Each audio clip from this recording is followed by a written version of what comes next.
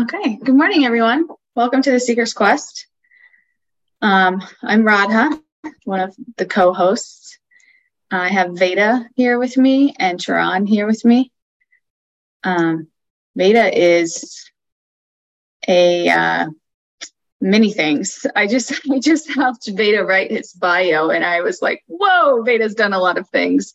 He's like basically a big humanitarian. That's what I got out of your bio. I'm like, you've done so much for humanity and lessening people's suffering. It's very inspiring. So maybe we'll go with that. What do you think about the title humanitarian for you, Veda? Maybe I should have asked you before we went online. I don't know. No one has ever called me that, so I'm not quite sure uh, how to respond to that. Oh, yeah. Okay, maybe we just let it marinate a little bit. I've been told I'm a human, but I've never been told I was humanitarian. No, I mean, all of your things. You do the food for the life, you do the monk mode, you do the chitta cleanse, all these things just aimed at helping people for no reason other than just to help people and lessen people's suffering. It's very inspiring. But yes, and then we have Chaitanya Sharan, our spiritual scientist. I like that one. Are you good with spiritual scientists, Sharan? You're on mute.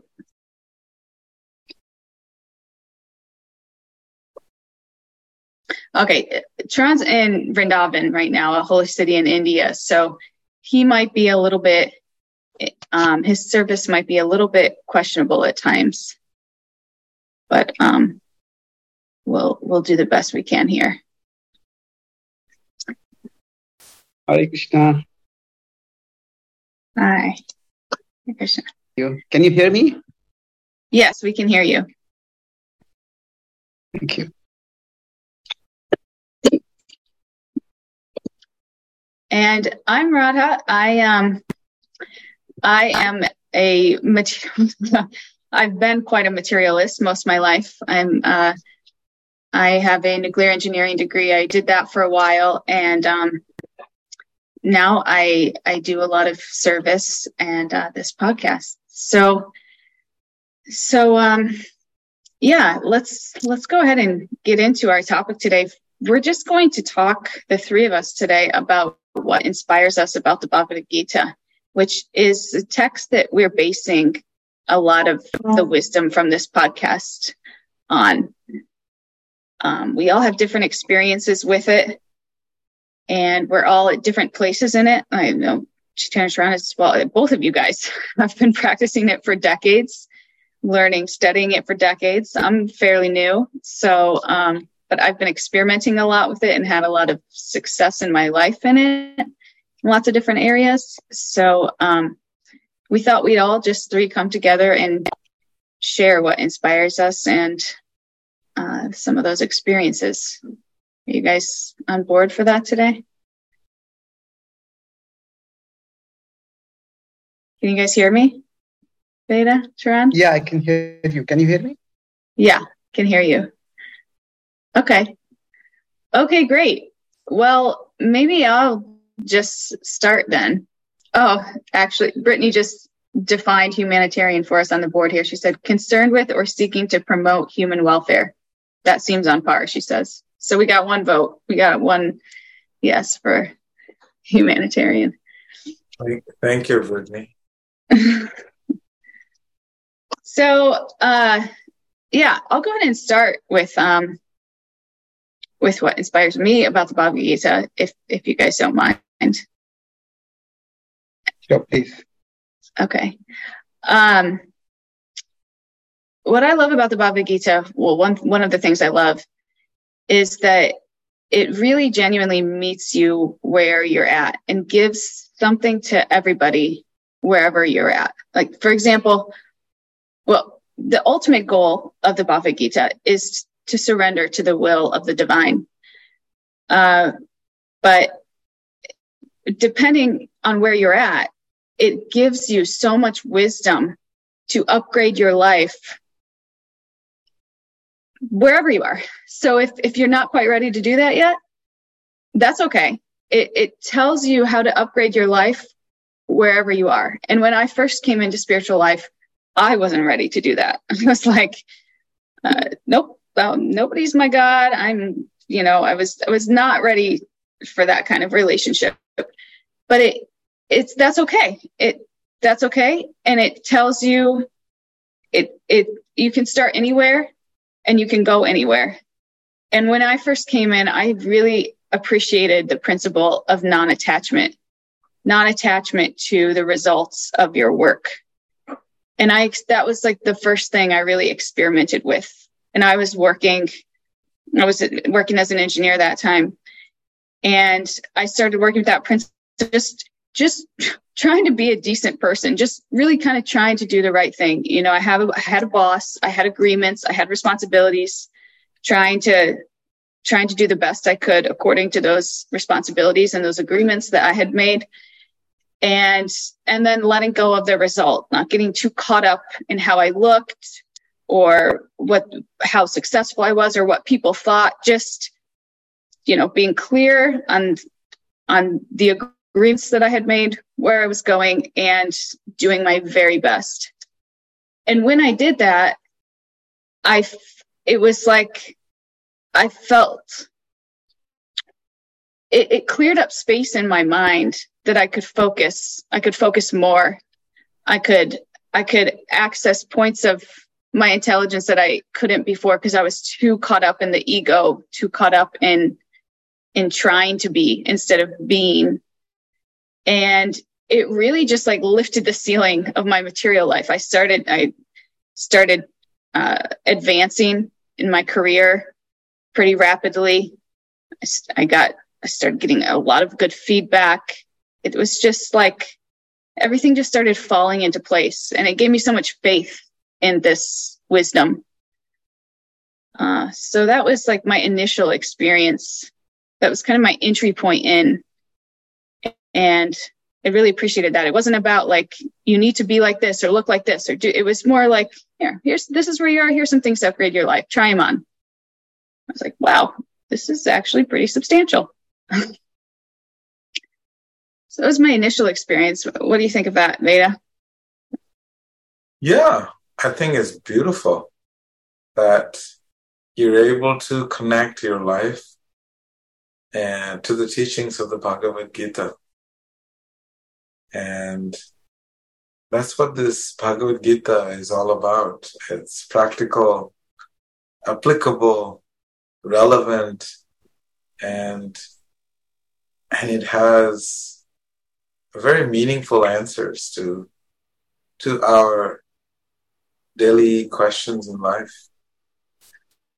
Yeah, for me, I always, in my life, I've always felt lost. From the age of 5, always trying to figure out who am I, where am I going, what is this place? Always not feeling like I belong anywhere here. So this feeling of being lost was a continuous emotional companion that I had. And my intellect didn't have enough information or enough experience to quiet down my mind. So for me, Bhagavad Gita was also, when this verse, 6th chapter of Bhagavad Gita, there is a verse, Yomam pashyati sarvatra sarvam cha mai pashyati. One who sees me everywhere and sees everything in me, I'm never lost, nor is he ever lost to me. So it's a verse that I was like, this is cool. All I have to do is try to see the divine, try to see God in everything. And then I'm good. I will never feel this lost again. So that has been my inspiration.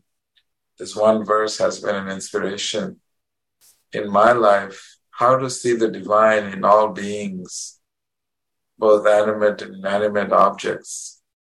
And so I'm always trying to see how to be in a state of meditation, closed-eyed meditation, open-eyed meditation, to somehow to always find the divine even in the darkest spaces. So this is Bhagavad Gita for me, how it has really helped me and put me on a track. I know where I'm going with it. I don't know if That's beautiful. Thank you for sharing. Yeah, that's really inspiring. I love that, seeing God everywhere.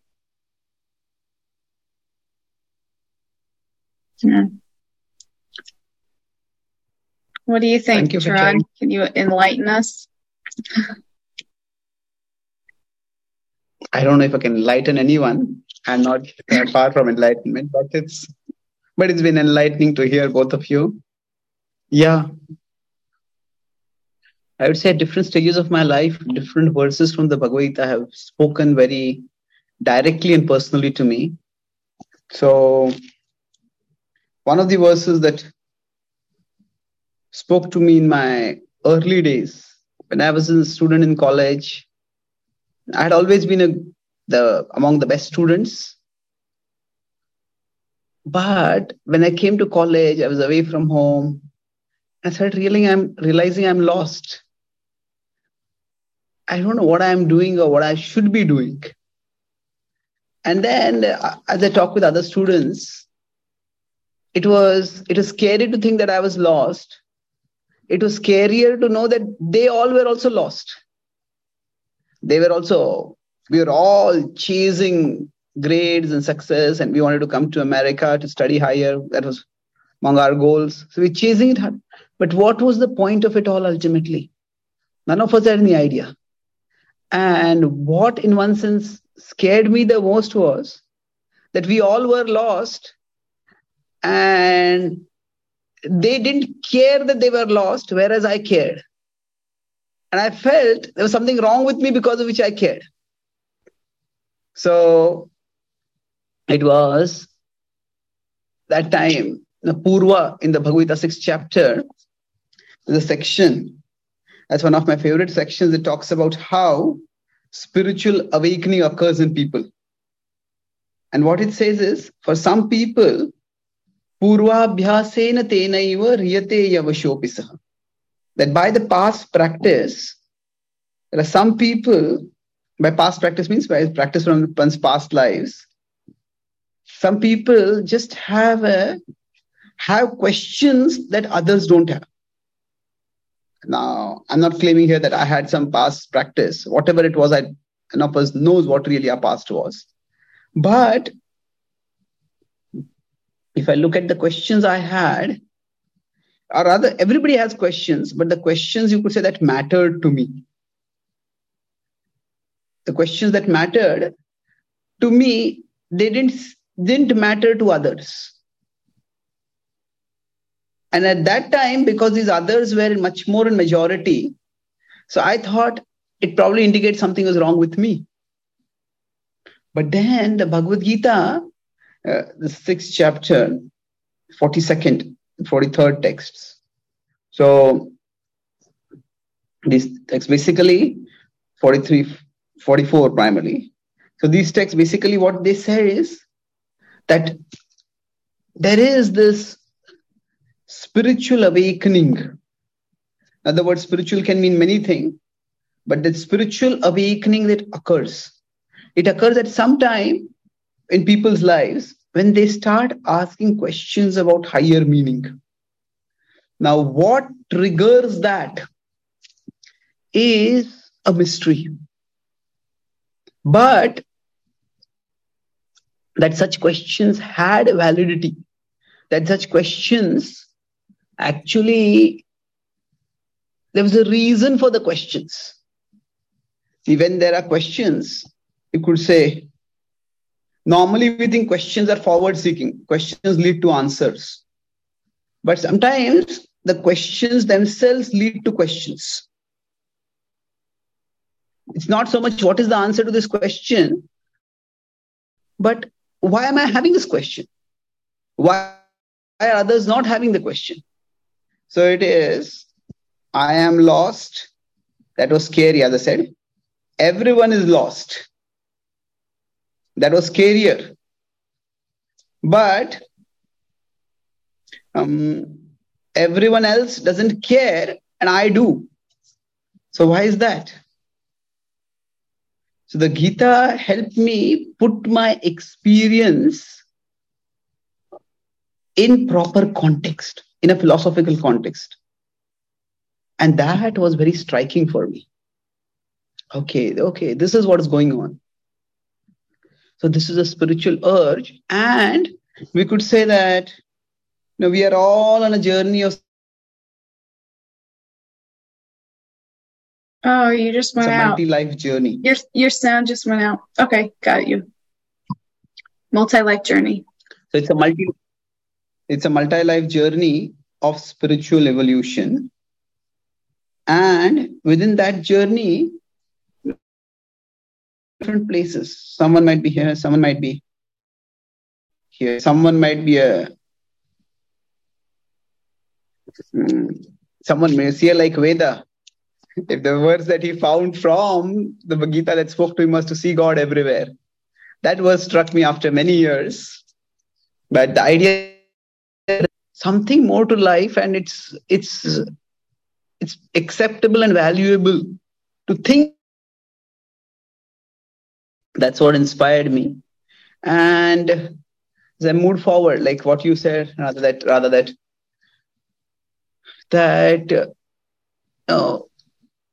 at particular time in your life, the things that you are pursuing stopped having meaning.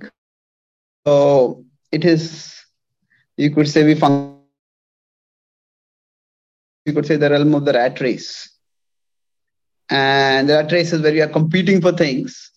And even you become the top rat. But even if you... but still, you don't never get out of the rat race. Even if you win the rat race, you still remain a rat. And then sometime or the other, we start questioning, what's the point of racing here? In one sense, nothing changes even after winning the rat race. So I would say that question was also indicative of a spiritual awakening. For many people, when they get that question, they think, okay, I just have to run the race faster. I have to maybe not just run the race faster, maybe I have to find another race to run. And in that way, they keep getting lost. So now, but when you let go, now when we talk about let go, what does it mean? Some people, they have the idea of letting go, they think it's giving up. But that's not at all what it is. It is actually going up. It is, letting go is, okay, there are these immediate concerns which have been occupying my mind, and I am not going to let them occupy my mind anymore. It's not that we are giving up, it's that we are going to think about bigger concerns. So it doesn't mean that we no longer care for the world. It's no longer that we don't function in the world. It's just that we have a higher vision, a higher purpose. So the Gita talks about this functioning with a higher purpose in 1830, where we see actions as closely related with their inbuilt results, not just their ultimate eventual results. Every action has an inbuilt result in it. When somebody starts drinking, then the inbuilt result is that the drinking desire will increase more and more. The external result may be that, okay, you get a hangover, you get a terrible hangover, you get a not so terrible hangover, you get some liver disease, you don't get a liver disease. But now when we see that, okay, when I start asking bigger questions, the tendency to ask bigger questions grows. And that's how I grow. So those are just a few thoughts. Yeah, I love what you said about the rat race. I guess I really relate to that. When you say the rat race, what happens is you get into the rat race and you get on top, and then you keep wanting to get on top, or you find other areas you said it much more eloquently than this, but what I heard is you find other areas to try to become on top for. And I feel like I did that. I did that first with education, like, okay, I'm going to get straight A's. I'm going to graduate at the top of my class. Okay, I'm going to go to college. I'm going to apply to all the scholarships. I'm going to get a full ride. Okay, I'm going to graduate at the top of my class in college. Okay, I'm going to get another degree. Okay, now I'm going to get into an advanced program. Okay, now I'm going to excel in my career. Okay, now I did all that. Now I'm going to start getting into my physical body. Now I'm going to train for an Ironman. Now, this was my life. And each time it was like, as I got higher, I just got more stressed. I got more like, okay, I got more pressure to be perfect or to excel or to get even higher. And it was so like oppressive, like suffocating. and then I'd switch and I'd be like liberated for a minute. But then I'd do the same thing. The only thing that gave me any real relief was when I did it in spiritual life. And the higher that I got in spiritual life, the more bliss and connected and full of love I felt. Everything else was like, so I could totally relate to that. Thank you for making that point. This is the Gita also talks about this. At one level,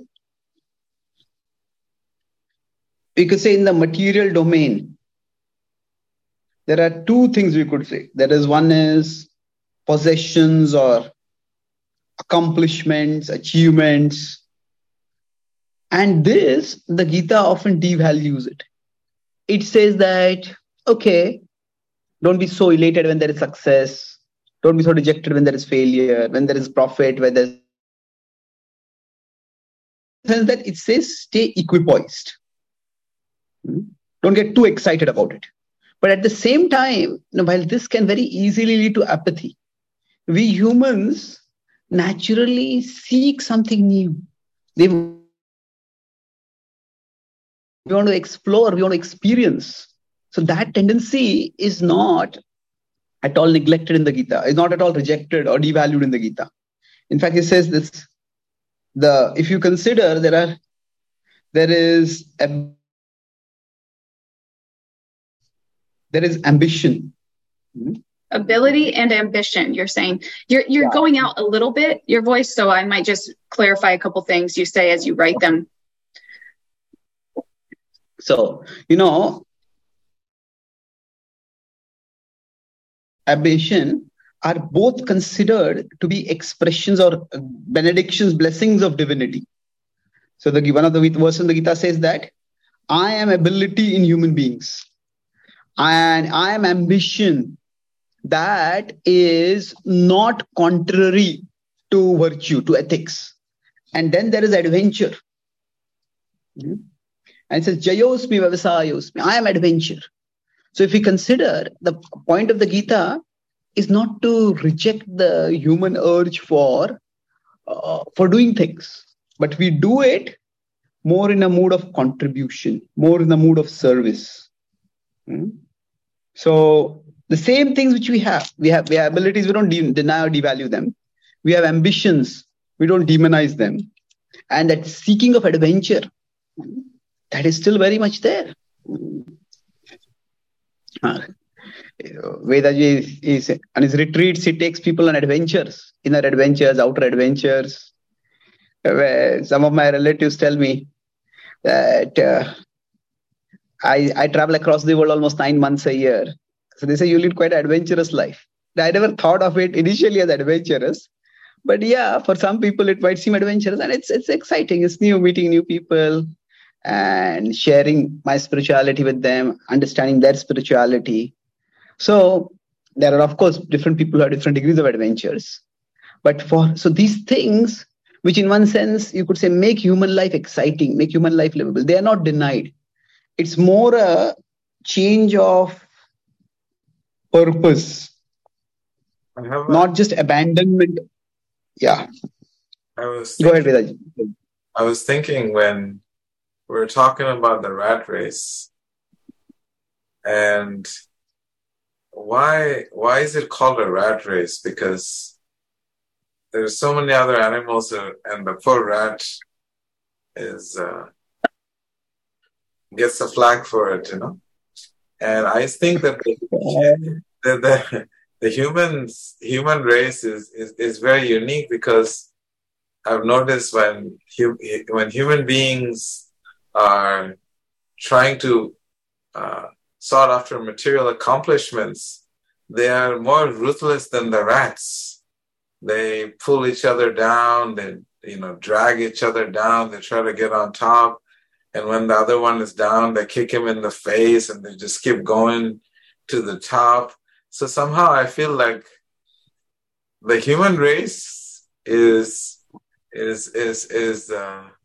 very unique, because I have never seen a rat race before in my life, and I've never seen a rat race where they actually pull everybody else down so they can get to the top. And when those who are down, they don't kick them in the face.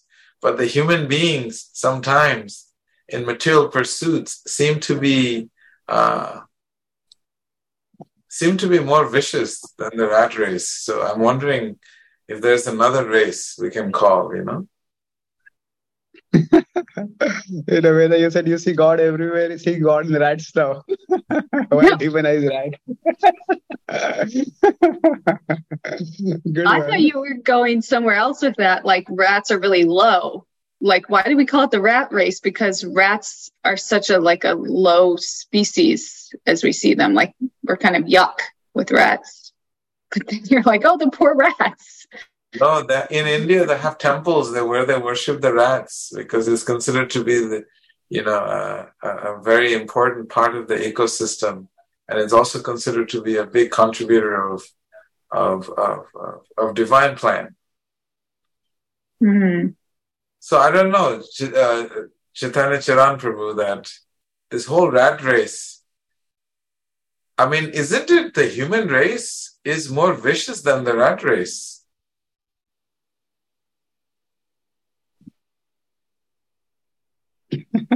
And Yeah. I find every time I hear the struggles that some of the students are having, and when at their workplaces, and I'm like, oh my God, it's just, I couldn't believe my friend to do this to me. He just ratted on me, and I got demoted, he got promoted, and and then eventually I got kicked out of the company because I just kept getting kicked around, and finally he's out and he's looking for another job. So it seems like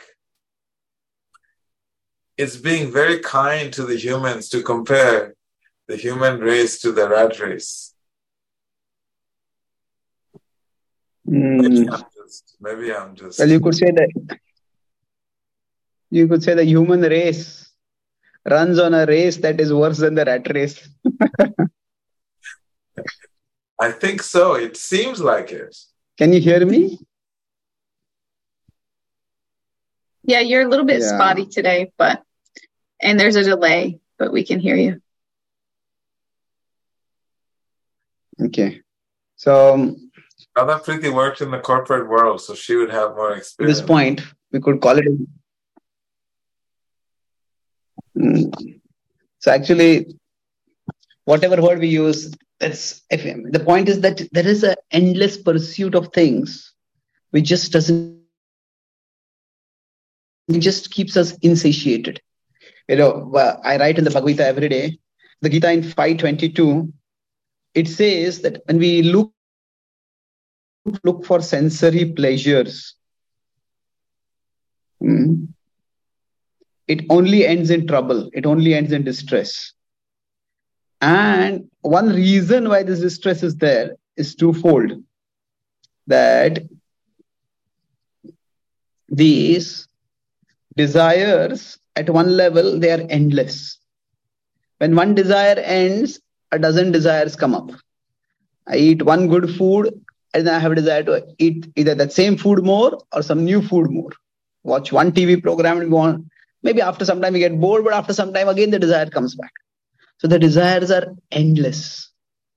And not only are they endless, they just keep coming and keep coming. And they over time make us powerless. Because they become so strong that it becomes difficult to say no to them. And that's where, Addiction. So the desires are endless, and they end up making us powerless.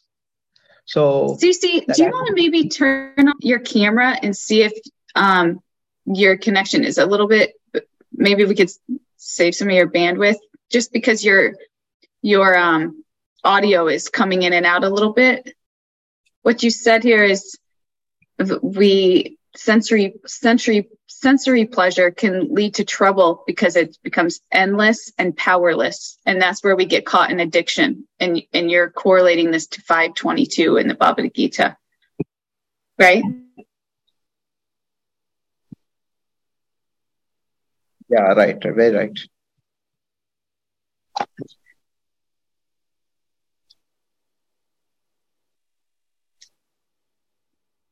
Are you able to hear me better now? Yeah, let's try this. Okay, are you able to hear me better now? Sorry about this. Yes. Okay. So let's move forward. And now I was thinking that about various Gita verses that we found helpful. Do you want to go one more round around, or should we just speak more about these verses? We have Can we go one more round around? Because I have one that I want to share, actually. Is that okay? Please. Yeah, one that's been resonating with me a lot. That resonates with me a lot, but over the past week or so, it's really resonating with me a lot. It's 922. Do one of you know the Sanskrit for 922 off the top of your head? I'm sure you do. I'm sure you both do.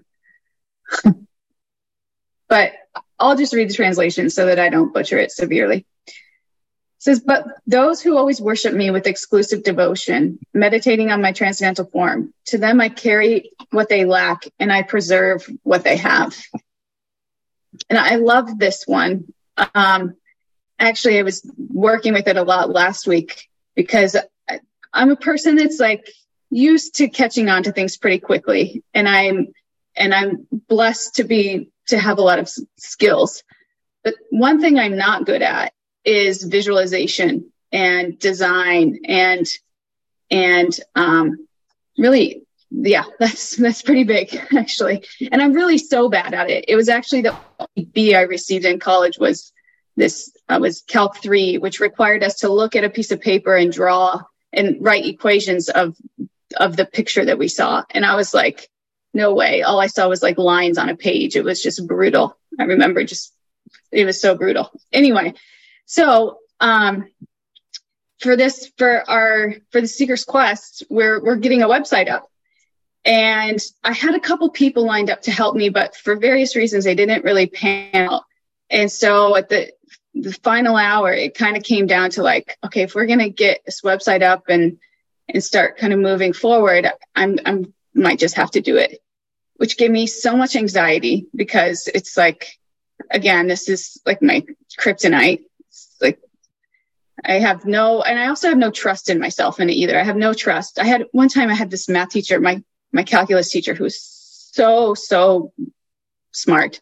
He told the time that he'd never met anybody with my mathematical aptitude and deficiency for visualization. He's like, I have no idea how you think. I've never seen anything like it before because you're so bad at this, but you're so good at this. And I think because I trusted him so much, I like adopted that narrative. Like, okay, I'm so bad at this. I can't do this. Anyway, so I had to do this website and I'm completely stressed out about it. And a few Bhagavad Gita verses are going through my mind. One is it 2:7? The I've lost all composure, my miserly weakness. I'm a disciple surrender to you. Please instruct me. Basically, Arjuna is just like, Krishna, I'm too emotional right now. I don't know who I am or what I am. Please just tell me what to do. I love that one also. That one came up for me as well. Is the 2:7 the right? Is that what it is, Cece? Yeah, definitely. Okay, great. So I started off with that one. That was a great one. Because, and that's the other thing that's really nice about service is like the three of us aren't doing this for any other reason than just to share this wisdom. Like we're not making any money. We're not like for me anyway, like I did the whole career prestige. Like I'm good with that. Like it's really just to serve our teachers and to serve you all. So it's, you get to the point, it's just like, okay, if God, if you want this to happen, just make it happen. And if not, then that's okay too. And that's how I felt last week. Like, and it was so purifying because I started meditating on this verse. You know, God will carry what I lack and preserve what I have. And it was just like, if you want this to happen. And what happened, it was just like one thing at a time. Like things just came into my life over the course of like 5 days that just kind of came in and out and facilitated this manifestation of this website. And I ended up getting so into it, like even things that I struggle with before, like, you know, things I use to fill myself with love when I'm feeling insecure, not loved, like food. I'm like not even thinking about, I'm so focused on this and I'm feeling so connected in it. And then what happened was I wanted to like spend more time reading Sastra. I wanted to chant more. It just increased my thirst for connection. Just by this level of like, all right, God, whatever you want, if you want this to happen. And I really felt the divine take over in that. And I even pushed through. It was even purifying for me because I pushed through this narrative of like, I can't do this. I'm so bad at this. I'm so like all this false ego. It's like, you know what? This isn't me. But whatever is supposed to happen will happen. So that's that verse. And you guys will see the website next week and you can see what you think. But this verse has been resonating with me a lot. I really love it, and I come back to it again and again, along with 2:7. So 9:22 and 2:7. Yeah, I What do love you guys it. think? I would say that Radha is on fire.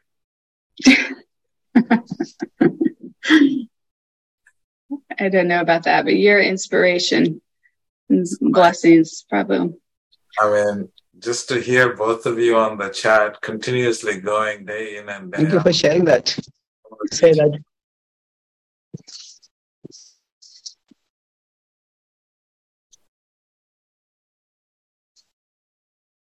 Veda, what were you saying? I was just saying that it's so inspiring to see you and CC go off in the chat group, continuously checking with one another and messaging and discussing ideas and thoughts. And I simply observe and I'm like, wow. You know, every few minutes I have to look at the phone just to see what you two are talking about so I can keep myself up to speed. It's really nice. You know, for me, this verse, Neha Vikramanashosti, is the last verse of the 6th chapter, says that in this endeavor there is no loss or diminution. And for me, it's you know what, it's very easy for me to be discouraged. Used to be more before than now, but very easy to be discouraged because there's too much out there to distract me. And so it's discouraging sometimes, you know. And so this verse, that in this endeavor there is no loss, you know, I've been practicing bhakti for so long and I still feel like, why am I not feeling this taste? Why don't I have this steadiness? Why is my mind still trying to wander off here and there and all over the place? And this verse gives me solace that it's okay, Veda. Just keep trying. There's no loss.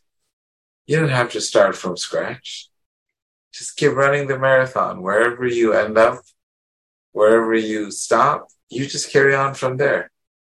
So it's something that keeps me going. Even if I, you know, slack or, you know, part of my practice is not having the same quality that I desire, then it's discouraging. But I just know that this verse gives me the impetus for continuity and steadiness and perseverance. So this is my verse to go to for perseverance and just keep pushing through for my spiritual pursuit in life. So it's something very similar. You're always thinking of how preserve what you have and give you what you lack. Inspires you because you're already inspired. You're always pushing to get things happen. And here I am just trying to hang there, So it's a verse that is very important to me. Mm-hmm. But I relate to your verse as well, your verse of inspiration. Yeah, thank you. Yeah, yours is like there's no failure in devotional service, right? Like whatever step we take forward, however far we step, we're making progress. Even if we take one step forward and 3 steps back, we still are making progress, right? Because in material world, it's the complete opposite. Mm-hmm. If you start building an airplane and you get halfway there, there's nothing to it. I mean, it's half done. You would have to do it all the way. It's all or nothing in the material world. So in the spiritual world, you can always come back and start off where you left off. So I like that, Mm. It's not a rat race, that's for sure. What kind of race is it in the spiritual world? I don't know. CC, is there a term for it? The spiritual race? Well, one of the ways you could say is that, I like this, the material world, it's like we all are going for one position. Everybody wants to be the number one in class. Everybody wants to be the tennis champion. So there's one position and there is huge competition. And in one sense, we have to push others behind or push others aside to get to. In the spiritual circle, it's not one position. It's like we are here and every one of us has a position in the spiritual world, in the spiritual domain. We are parts of the divine. And there is a unique relationship which the divine has with each one of us. So in one sense, what we are doing is simply reclaiming our position. And sound is just not. That what you're saying is such a beautiful point, but the sound quality is just really not good. Okay.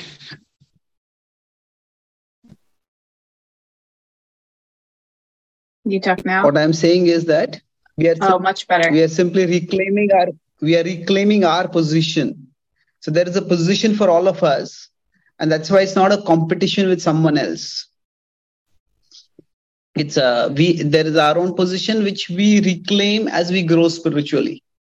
And so there is definitely a race, and if I see you racing ahead, that inspires me also to race forward. But I don't have to push you aside, and you don't have to keep me behind. We both can inspire each other to move forward.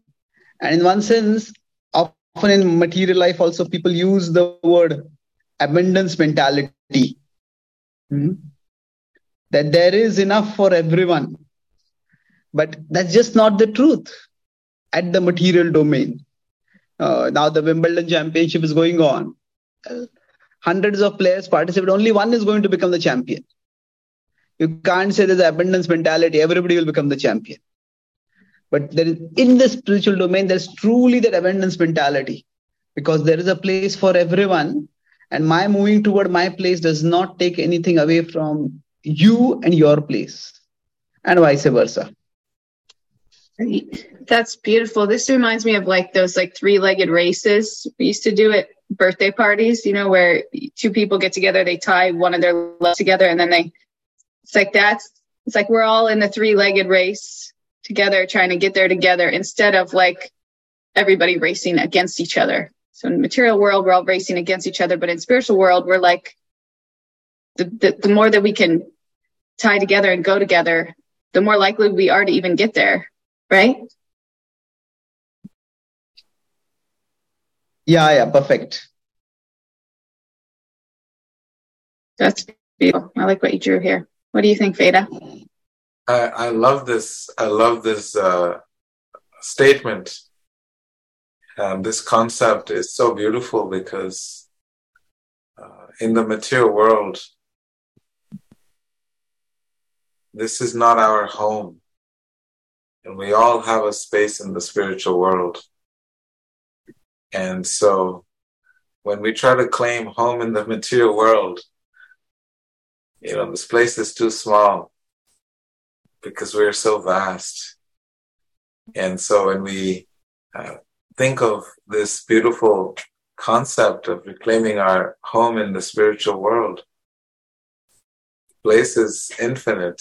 And so abundance is only a spiritual concept. It is because it's not available in the material world. Abundance of matter, yes, but ultimate abundance is only available in the spiritual world. So I really like the reclaiming our position concept. And we're not everybody has to fight for that one position. And that's why a spiritual journey is so sweet, because there is no competition, there is no comparison. You can go at your pace and you can support one another. And the more you lift people up, you go up with them. It's so nice. Because in your world, you have to lift. If you have to lift someone up, then you'll go down.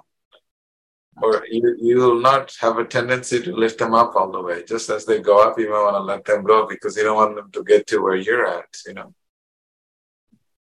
Yeah.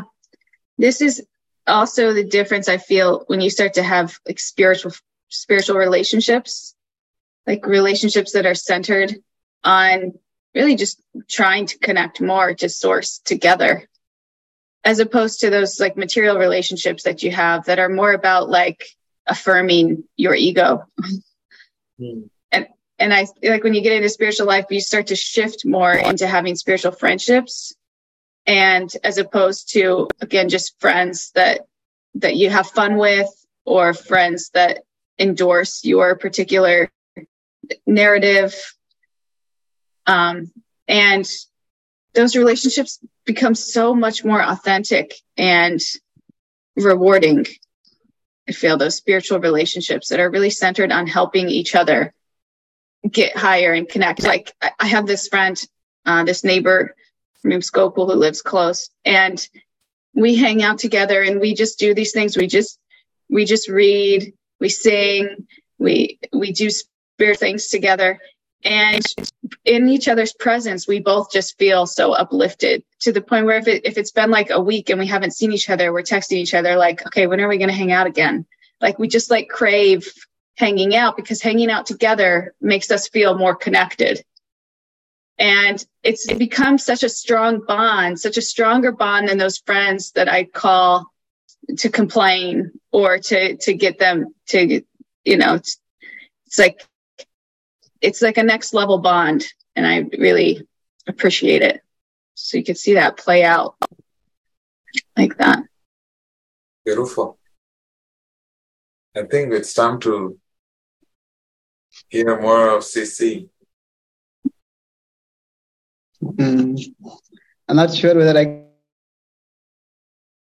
but let's see, because we went in different directions.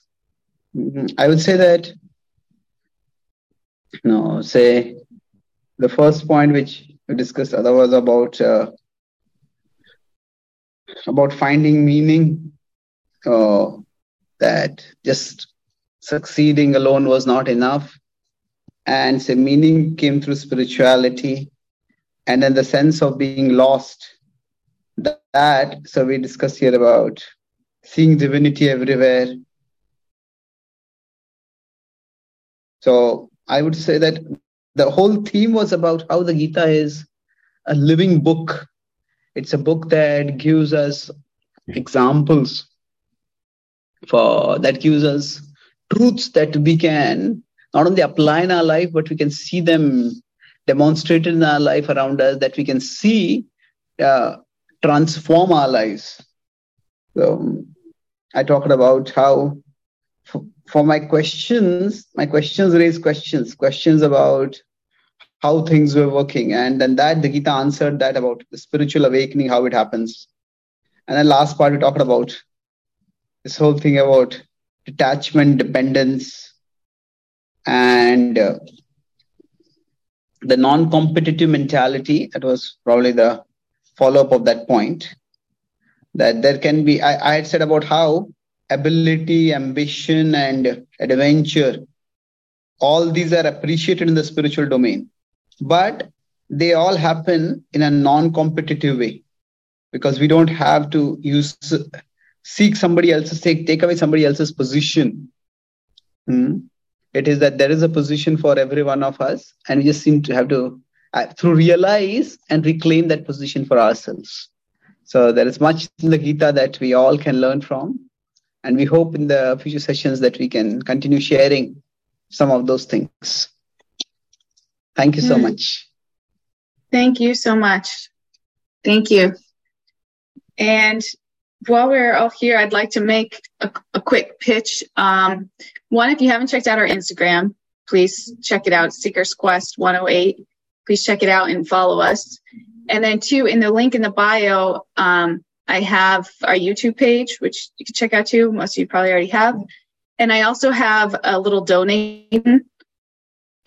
I'm going to just throw this out there. If everybody could donate $5 a month, it would help us out so much in paying for the infrastructure that we need to get this going, and hopefully eventually be able to do some marketing and reach out to more people. So if everybody could go to the Instagram and click that button in the bio and sign up for $5 a month, that would be really amazing, helpful to keep this going.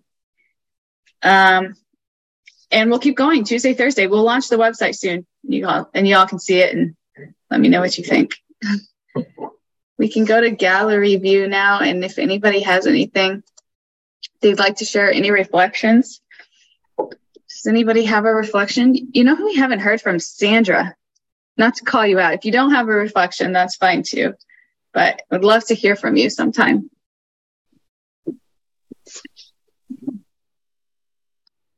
Thank you for putting me on the spot. Hare Krishna, everyone. But right now, I'm just tending to my son, so I'm going to pass for today. Sure. Thank you. I'll just tell you a little bit about Sandra. She has a son who is autistic. Oh, wow. And, I'm sorry, Sandra, I'm giving too much information, but the loving, kind, compassionate. That's fine, Prabhu. I don't mind you sharing it at all. She's such a kind, compassionate, loving mother. It's incredible to watch. And the son is almost 30-something years old. And she's such kindly and diligently caring for him. And incredible mother. So thank you, Sandra. Thank you so much, Prabhu. I also want to take the opportunity, since no one is sharing, I'd like to appreciate Radha Priti for being such a big instrument, at least in this whole adventure that we're venturing out into, this the Seeker's Quest. It seems like she is taking such a powerful lead in making sure that the beautiful wisdom of Srimad Bhagavad Gita and the deep realizations and detailed presentations by Chaitanya Charan Prabhu. She's facilitating all of this. To me, I am extremely humbled by her dedication and service to the Seeker's Quest. And I generally just like to come here and enjoy both of their company and all of yours. So yes, I am so grateful to her. And if there's any way we can support her, let us support Radha Priti to flourish even more in this pursuit of bringing spiritual wisdom to everyone out there. Thank you, Prabhu. Your inspiration. Really. She's a powerhouse. I have difficulty keeping up with her energy. But yeah, it's a blessing to have her. Mm. Thank you so much for all that you're doing. And let's continue sharing. Hare Krishna. Thank you. Thank you. Hare Krishna.